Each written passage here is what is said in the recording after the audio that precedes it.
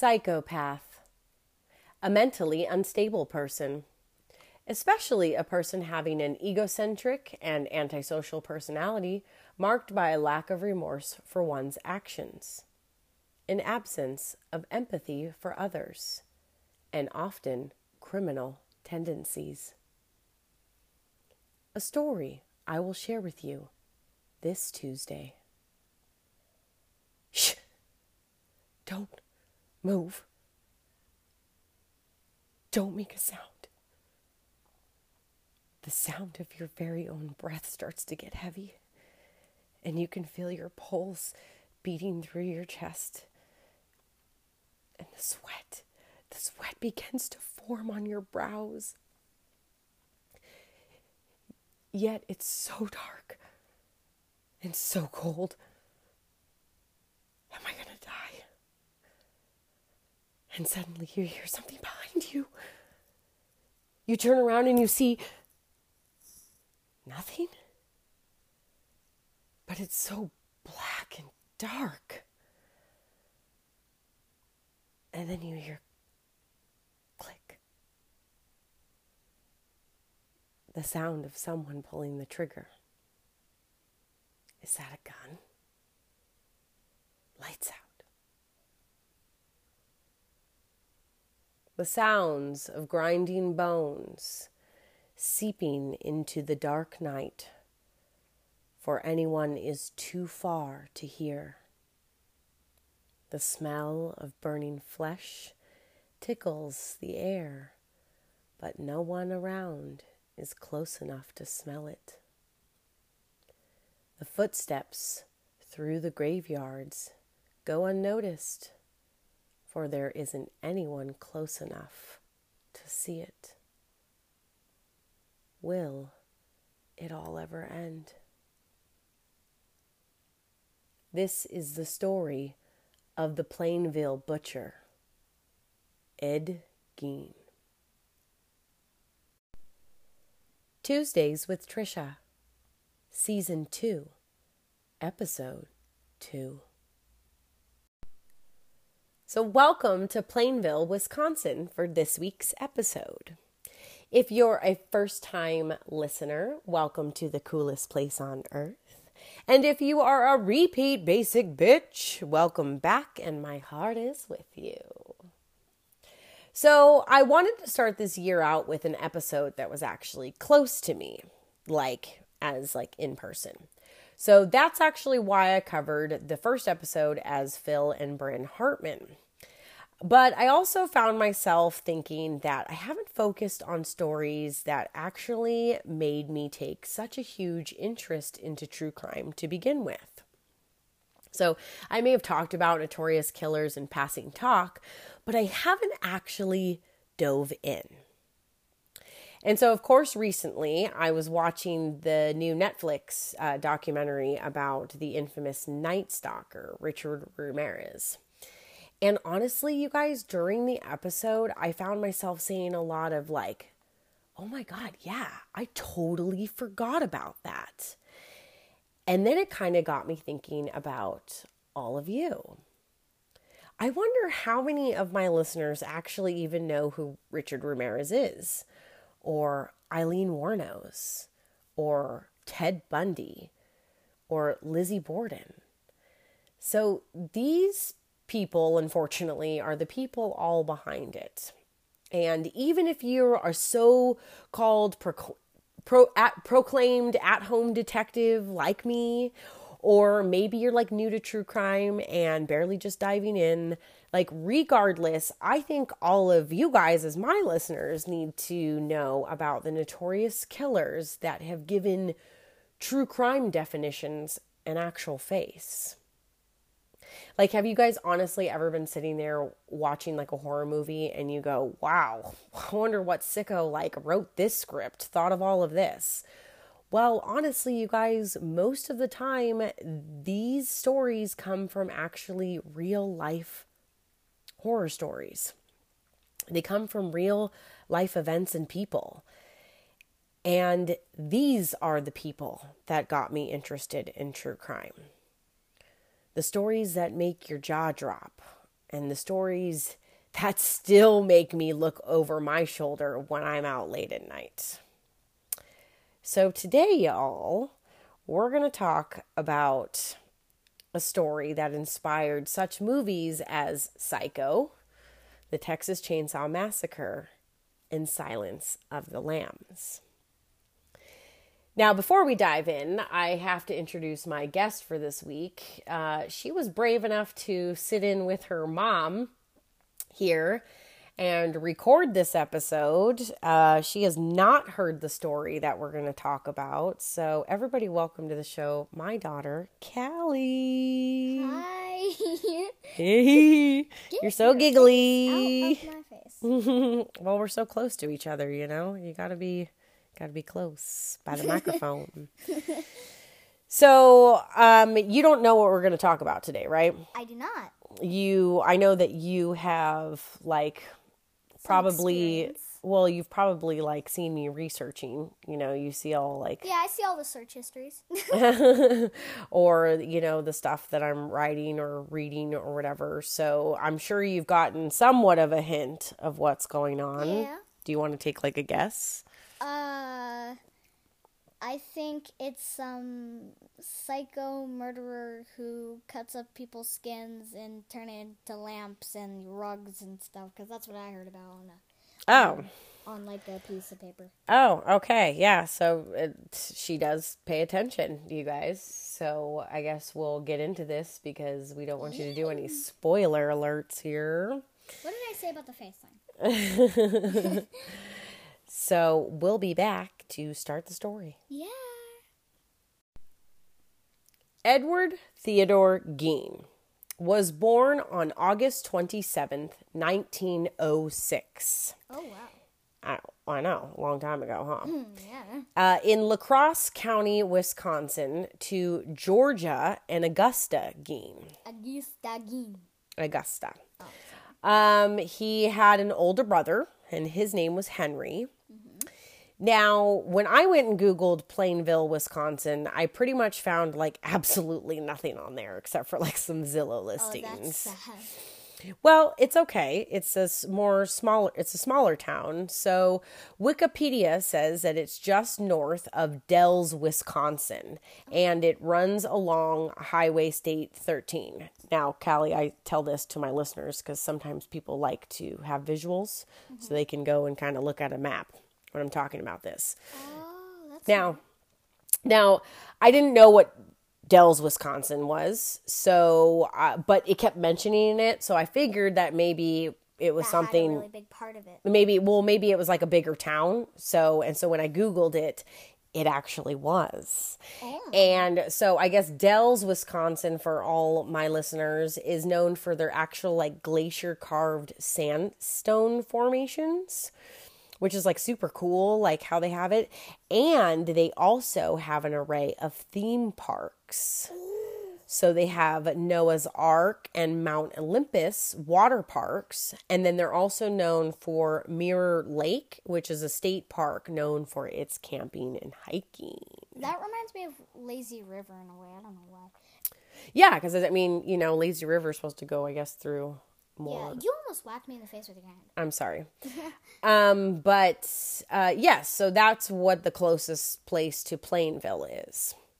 So back in Plainville, Augusta, which is Ed's mother, mainly was the one that raised the two boys on her own. And this was because George, Ed's father, was actually an alcoholic. So George, I guess, had various jobs around the town. He was an insurance salesman and then a carpenter. And at one point it looked like he was doing well and even owned a grocery shop that was in the town. But it looks like it soon fizzled out. And eventually the family ended up buying in Plainville. So they ended up moving there and they bought a family home is what they called it. And it was on a 155-acre farm. The heck? I know, big, huh? And that would be known as the permanent Gein family home, meaning that they never moved from there. So Augusta, though, was actually known for being a very like religious woman. It was said that she was more of like a fervent Lutheran, as she had been called. So she would preach to the young boys about how bad lust, death, murder, and divine retribution was. And pretty much, besides attending school, the boys actually hardly ever left the farm. Oh, wow. And Augusta had strict rules and firm beliefs. Well, yeah, that makes sense. Well, I mean, not to the point where you're keeping your kids isolated, but she also, because of her firm rules and strict beliefs, she didn't want any of them to have any like outside influences. So she often scolded the boys for making friends. And because they wanted to make friends and stuff, she in turn would kind of like keep them reclused on the farm. I made friends with the ghost in my corner of my room. No, that doesn't apply to this. Okay. The boys often stayed home, and Bible study with their mother was a mandatory, and they often were forced to do chores around the farm. And then you have to realize they were all dealing with like an angry alcoholic father and an increasingly violent and angry mother. So this, made it stressful for the boys, I'm sure. Well, yeah.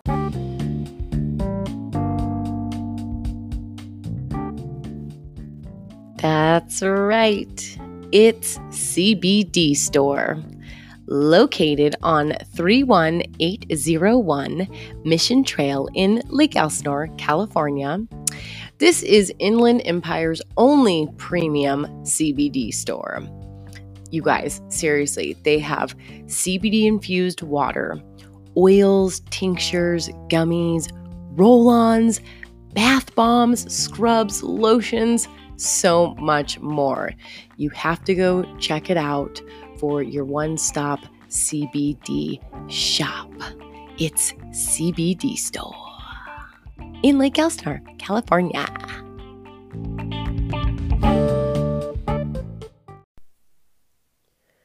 So now on April 1st, this is 1940 now.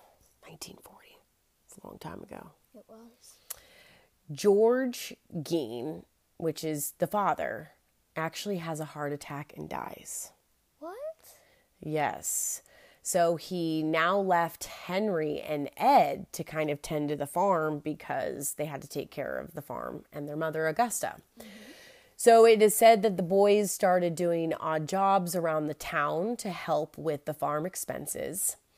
And actually, the brothers were genuinely viewed as like honest and reliable, assets to the community, which is cool. Ed also took an interest in babysitting, which I thought was odd. Boys don't babysit, especially back in the 40s. Or at least I didn't think so, but I don't know. Seems more like a girl thing, but... Right. You. But he would babysit for local neighbors. And it is said that he actually seemed to relate better with the children than he did adults. So I guess that's maybe why Ed took more of an interest in that. Yeah. It says that his brother Henry eventually started dating, and this caused an actual rift between the brothers. Yeah. Because often Henry would tease Ed about how Ed was obsessed with their mother, Augusta. Huh? Did Dad and I ever show you, did your father and I ever show you Psycho? The movie Psycho with Norman Bates? I mean, if I've seen House of a Thousand Corpses, then I think I've seen that. Well, yeah, it's kind of along the same weird lines. But anyways, like that's a movie, it's a horror movie that's about a boy who's kind of like obsessed with his mother. Yeah, it's a weird one. Anyways, so we won't get into it too much. Yeah, we don't wanna. So if you haven't seen the movie Psycho, then go watch it after this episode because it relates to this episode. So anyways, Henry would tease his brother a lot about his obsession with his mother and kind of would be like, why aren't you dating like I am? But Henry on his own was starting to date women, and one of the women that he started to date was actually a divorcee with 2 kids, and he like wanted to move in with her. So Red flag. yeah, well, maybe not red flag for him, but for the mother, Augusta, apparently, that was a no-no for her. Or I can say player flag. No, he's not a player. I was talking about the girl. Oh, oh my goodness. Anyways, this apparently, so Augusta got mad that Henry was trying to date this girl, and this in turn made Henry mad at his mother. And so Henry would start to like pick on his mother, and he would lash out at Ed and make fun of Ed for like having a good relationship with her. And he spoke really mean of their mom, which actually ended up hurting Ed's feelings in return. He ended up being pretty upset at his brother for like talking about their mother like that. So fast forward to about 4 more years, we go to May 16th, which is 1944, when Henry and Ed were burning away a marsh vegetation on their property. So they had to go in there and like burn out the property.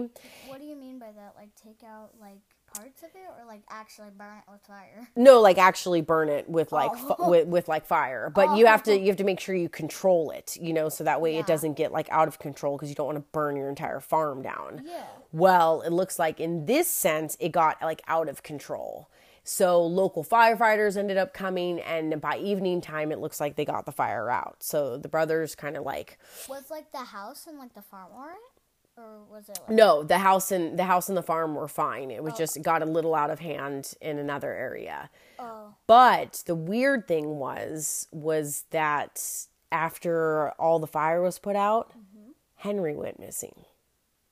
And Ed was like, he reported his brother missing. So then it looks like they sent out a search party, and they eventually found Henry, who was lying face down, and he was dead. How? Did he get burned? Well, it appeared that he had actually been dead for some time because, right. Like before the fire? That's what they think. Either it couldn't have been before the fire, because he's the one that he helped his brother obviously start the fire, but... Or so they think. I mean, they have to just go by what Ed said, it looks like at this point. But it looks like the coroner actually ruled it as heart failure, because his body was uninjured and it wasn't burnt. So this now left Ed and Augusta alone. And it looks like shortly after Henry died, Augusta ends up having like a paralyzing stroke. Does that lead her to death as well? Well, it leads Ed to take care of his mother for a while, and you're right. On December 29th, about a year later, 1945, Augusta dies. I feel bad for that poor Ed. So, well, Ed obviously was really sad about this too, because he felt absolutely alone in the world. He was the one who was like the really close one with this one? Yes, he was the one that was like basically kind of, I mean, maybe described as like he was in love with his mother, kind of like a weird, unhealthy relationship there. Oh. So obviously, naturally, if somebody you love like that much, I mean, how much we love our own parents and stuff, but, if he loves her even more like that, he obviously was probably pretty devastated when she died. Ed managed, it looked like somehow to continue to keep working. He was doing odd jobs around the town. But it was also said that Ed had boarded up like every room that his mother had used in the house. So in the farmhouse, he decided to board up the upstairs. So she used it up there, the downstairs parlor, in the living room. And he wanted to leave them untouched and pristine. And it looks like the rest of the house became pretty disgusting. And Ed moved into a small room next to the kitchen.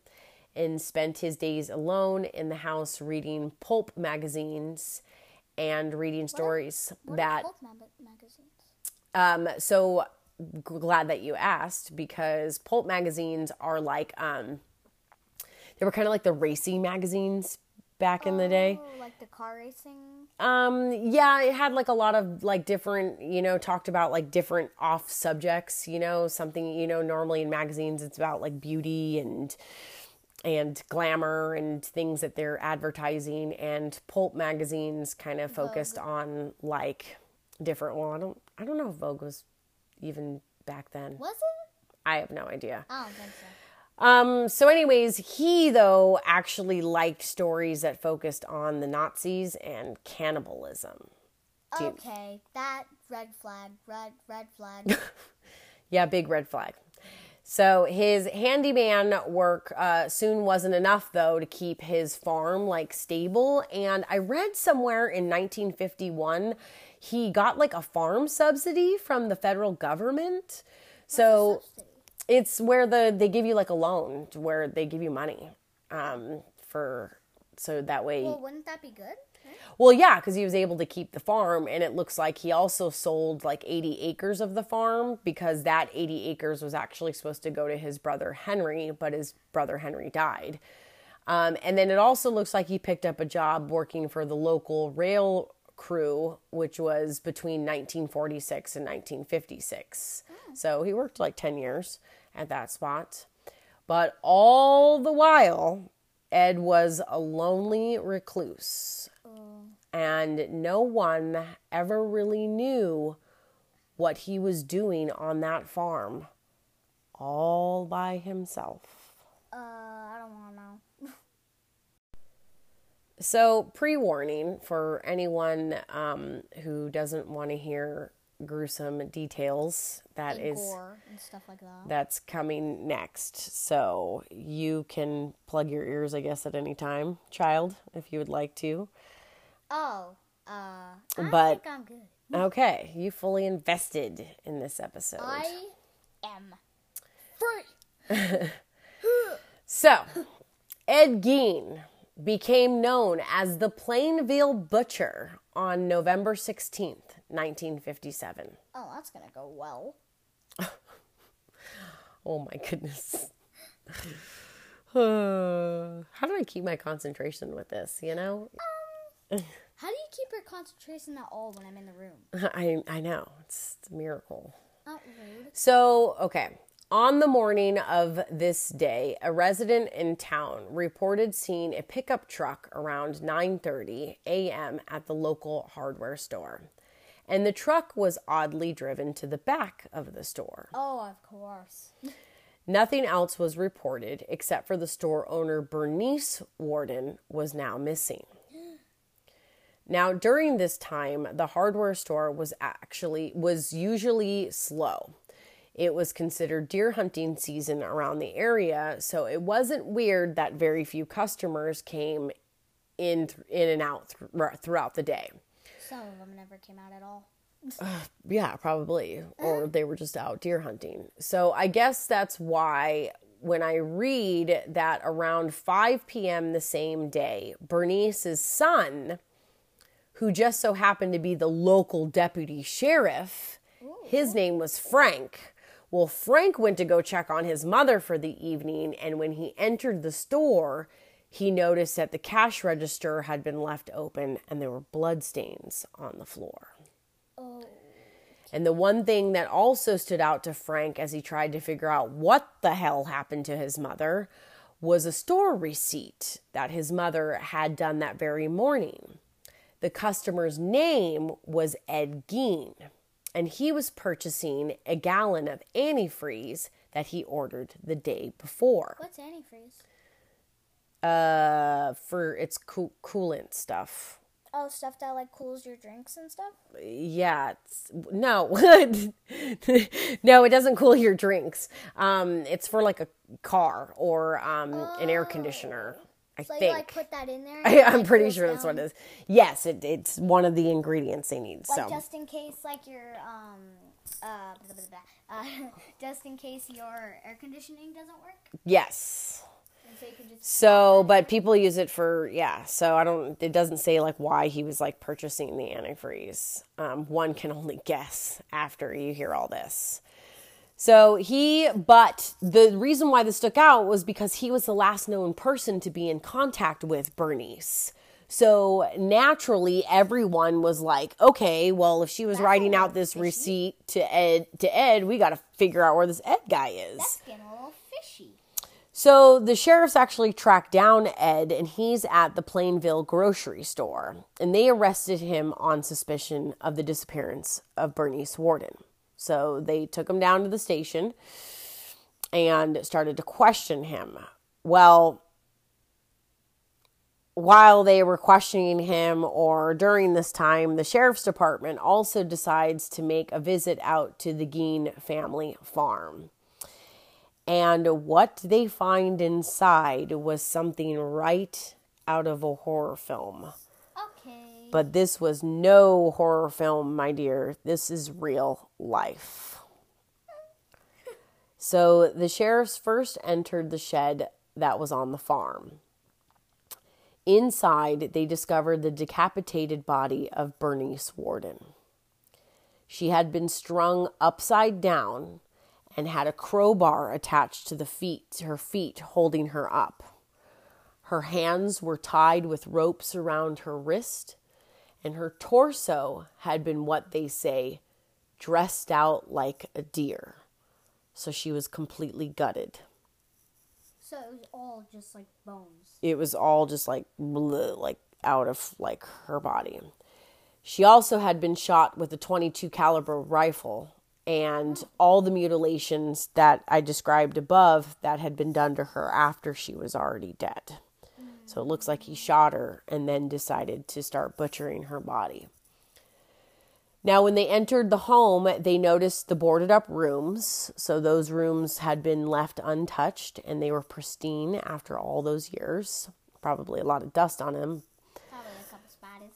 But the rest of the house was in complete squalor. So this is probably some of the most disturbing stuff that I've ever heard about and read. So bear with me, child and listeners, as we go through a list of everything they found in the Gein family home. This is a great bedtime story. You know that? So they found whole human bones and fragments, a wastebasket made of human skin covering several chair seats, skulls on Ed's bedpost. Okay. Gross. That's too much. Female skulls with some having like the tops sawn off of it. Oh. He made bowls out of human skulls. There was a corset, you know, one of the tight, you know, bust things that women wear, made from female torso skin, and it was from the shoulders to the waist. Okay. He had leggings made of human skin. Okay. He had masks made from the skin of females' heads. What kind of mask? Like COVID masks? No, not like a full facial mask. Mary Hogan's face, which we'll talk about her, her mask was in a paper bag, so he like skinned off her entire face. Mary Hogan's skull was in a box, and Bernice Worden's entire head was in a burlap sack. Okay. Bernice Worden's heart was also in a plastic bag in front of Gein's potbelly stove. What's the difference between a stove and a potbelly stove? I don't know. They're both stoves. One's portable, potbelly, I don't know. There was 9 vulva in a shoebox. Don't ask me what those are. If you don't know, we'll find out later. A young girl's dress and the vulvas of 2 females predicted to be about 15 years old. A belt made of human nipples. 4 noses. A pair of lips on the window shade drawstring.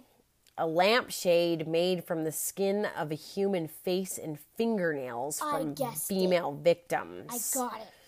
Oh, yep. See, that's where you must have read that. Uh-huh.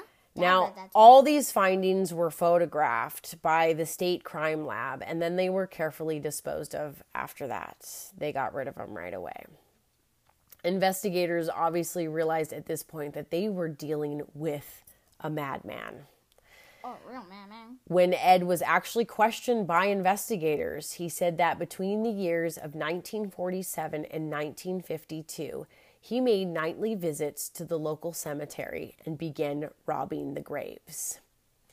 He claimed that he did something like 40 graves, and he admitted too that sometimes while he was robbing the graves, like he would like all of a sudden realize like where he was at, and he would either like stop what he's doing and leave, or by the other time he like came to, he already had what he had from the grave and was at home.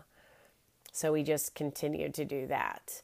That's gruesome. It looks like he also began fixating while digging up graves of middle-aged women. So he went and specifically looked for women who had died probably around the same time as his mother and dug up those graves. Oh, that's sick. To try and like somehow Sickly. put his like mother together in some way.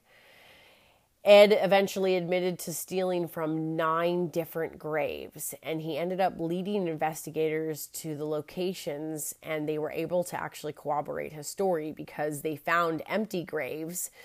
One of the graves had like a pry bar that looked like it had, just as Gein had described. And Ed also stated that at some point that he wanted to make a skin suit of his mother so he could literally crawl into her skin. Okay, this is now... This is, you can close your ears for this one, but when asked if he would have sex with these bodies, he said that they actually smelled too bad. But the man was clearly obsessed with trying to recreate his dead mother. It looks like Ed admitted to killing tavern owner Mary Hogan, and she actually went missing in 1954. So when they found her, obviously skin to face, they were able to solve that. And they also suspected that Ed had involvement of a missing girl in 1953 by the name of Evelyn Hartley, who was known around the town as like a babysitter. And we know Ed would know her because he used to babysit. So it is also said that it's suspected that over the years that Ed was involved to be in way more killings, but they could never piece it all together because they found a bunch of body parts, but they couldn't piece all of the body parts with everyone. So they definitely know there's people out there that have gone unnamed. And then during his questioning process, it looks like Sheriff Art Shaley reported that he lost his cool while speaking to Gein. So it looks like probably while Ed was confessing all of this, he got so upset and so mad that he smashed Ed's head into like the wall and stuff like that, because he got like so upset listening to him, confess all of this stuff. Which though is not a good thing, though, that investigator did that, because it made Ed's initial confession inadmissible in court, because the inadmissible means that they can't use it in court. So all this stuff that he's confessing, all this stuff that he's confessing to, he couldn't use because the sheriff lost his cool and ended up hurting Ed, and you can't do that. Not supposed to. And it's super damning in like a murder conviction case when you're trying to get this. So, it's crazy how the justice system works. And, even though you have like clearly this man confessing to all these murders, just like, you still can somehow screw it up, and they could still somehow possibly get away with this, which he didn't. But it looks like this poor sheriff that took on this, so much. I think, it was said eventually that the sheriff was so traumatized by the horror of the crimes that he too fell victim of Ed Gein, and he ended up dying of heart failure at the age of 43. A lot of people suspected that he had a really... Ed Gein? No, talking about the sheriff. That was the sheriff that smashed his head in. He died early at a young age because he... At first, when you were saying that, I thought Ed Gein did that to the sheriff. Oh, to the sheriff? No. The sheriff did it to him because they wouldn't do that. Yeah. So anyways, that sheriff ended up dying at a younger age. 43 is still really young to die Isn't at. that Dad's age, or is he younger than that? Okay, we're going off topic. That's his age. I don't know why it took me so long to figure that out.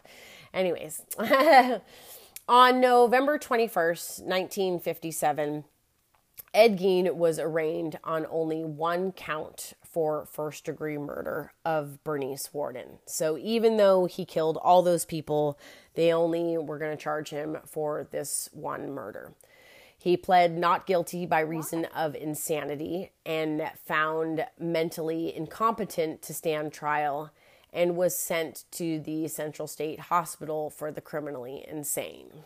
Like, they couldn't even put him in a jail for that. Like, he was actually, insane. Like, sociopath insane. Well, way more beyond that. Now known today as Dodge Correctional Institute, it is a maximum security facility, but eventually he was transferred to Mendota State Hospital in Madison, Wisconsin. And it looks like it was 1957, so about 10 years later, 1968, 10, 11 years later, doctors actually determined that Gein was actually fit to stand trial. So now they put him back on trial on November 7th, 1968, and this trial lasts no more than 1 week. No jury was actually present at the trial. It was actually only ruled by a single trial judge, and his name was Robert H. Gulmar. And it looks like a psychiatrist testified in the trial that he was unsure if Ed... Is like a therapist, right? Yes. All right. But works in a hospital and stuff. Oh. And works with, and therapists can, I guess psychiatrists work with mentally. Therapists can be for all different... Same thing. Let's just move on. Okay. So it is said that the psychiatrist actually testified and said he was unsure if Ed actually meant to kill Bernice or if it was an accident. So Ed claims that he was actually looking at a gun in the store and it was loaded and the gun went off. And then he can't remember anything after that. Judge Gulmar ruled not guilty by reason of insanity. So he still thought Ed was pretty crazy at this point, and he was ordered to spend the rest of his life in a mental hospital. The trial judge wrote that due to prohibitive cost, Gein was only tried for one murder. So there's your answer. So it cost too much, I guess. But he did admit to killing Mary Hogan. So it looks like costs were an issue, and so they convicted him on that. But he said he was still too insane. Oh, okay. So in March of 1958, the Gein family farm was set to be auctioned and possibly turned into a tourist attraction. But on March 20th, the farm and house were destroyed by a nearby fire, supposedly. So most people suspected arson, but nobody really took the time to look actually further into it. And when Gein was told about that his house had perished, he had responded by saying, "Just as well." Gein also had a 1949 Ford sedan that was sold at auction for $760. Sedan kind of car, right? Yeah, car. What is it? Cord. I don't know, girl. You're asking me about a 1949 Ford sedan. I don't know what that thing looks like. Let's look this up really quickly. Let's see. Oh, yeah. It's like a car. Oh, it's a cool looking car. Oh, yeah. It is. That looks like the car from Cars. The doctor guy. You know, like the guy that helped Oh, I don't remember. Okay, anyways. So a Ford sedan, that's what he had. They sold it at auction for $760, which on today's dollar is known as $6,700. And it looks like, guess who bought his car? It was a Carnival sideshow operator, and his name was Bunny Gibbons. Okay. Bunny charged carnival goers 25 cents admission to see it. So you could go to the carnival and you could pay 25 cents to see the famous Ed Gein's That is car. very much adequate. So Ed Gein died in Mendota Mental Institute due to respiratory failure from secondary lung cancer on July 26, 1984, at the age of 77. He was buried at Plainville Cemetery, and over the years, souvenir seekers took pieces of his gravestone, actually. So finally, in 2000, the whole stone was stolen and later recovered in June of 2001, somewhere near Seattle, it looks like, and eventually Wisconsin sheriffs got it back, and it now remains with the Wisconsin Sheriff's Department. Okay. And the grave is now unmarked. Obviously, y'all know that this man was crazy vicious. He was completely insane and downright disgusting. You can see now where most of those screenwriters got their ideas from Bill the Butcher, how he used the human skin in Silence of the Lambs, and Hannibal Lecter, who ate body parts. Then Leatherface's inspiration for the human masks, and even how Alfred Hitchcock's Psycho brings the whole story of how obsessive Ed Gein was with his mother, Augusta. Even his own brother knew something wasn't right. And one of the more newer movies that brings me back to this case would be most known as Rob Zombie's House of a Thousand Corpses, which you talked about earlier. Which just depicts the very essence of, I think, what the police felt when they entered the Gein family farm. Oh my God. You know, remember the house, the house in House of a Thousand Corpses? Yeah, it's crazy. And then the farm represents the Texas Chainsaw Massacre. It gives you that empty feeling that there's literally nowhere to run or go. Totally brings me back to like the end of the movie where the girl's like running and running and running. She's getting more and more tired. And then finally she sees the truck and jumps into the truck, and Leatherface is chasing her with the chainsaw afterwards. But that girl got away, and none of Ed Gein's victims were saved. Everyone died and never made it back to their loved ones. You guys, this man is truly a scary human being, and don't be fooled if you don't think that there isn't anyone out there like him, because they are here. To this day, there's probably someone crazy like that, and you have no idea who in the heck that could be. Definitely. They could be hiding and waiting for someone to just be alone and the perfect opportunity to pounce. So beware. Be very aware. And I want to thank you, daughter, for indulging me and listening to the episode. I hope you get sweet dreams tonight. And now you know about the Plainville Butcher, Ed Gein. And until next time, see you next week on Tuesdays with Trisha. Now don't forget to listen to Tuesdays with Trisha, and also make sure you wash your hands and keep your mask on, although it's 2021. And remember, check out Tuesdays with Trisha on Instagram. And we love our 5-star Apple reviews. Yay!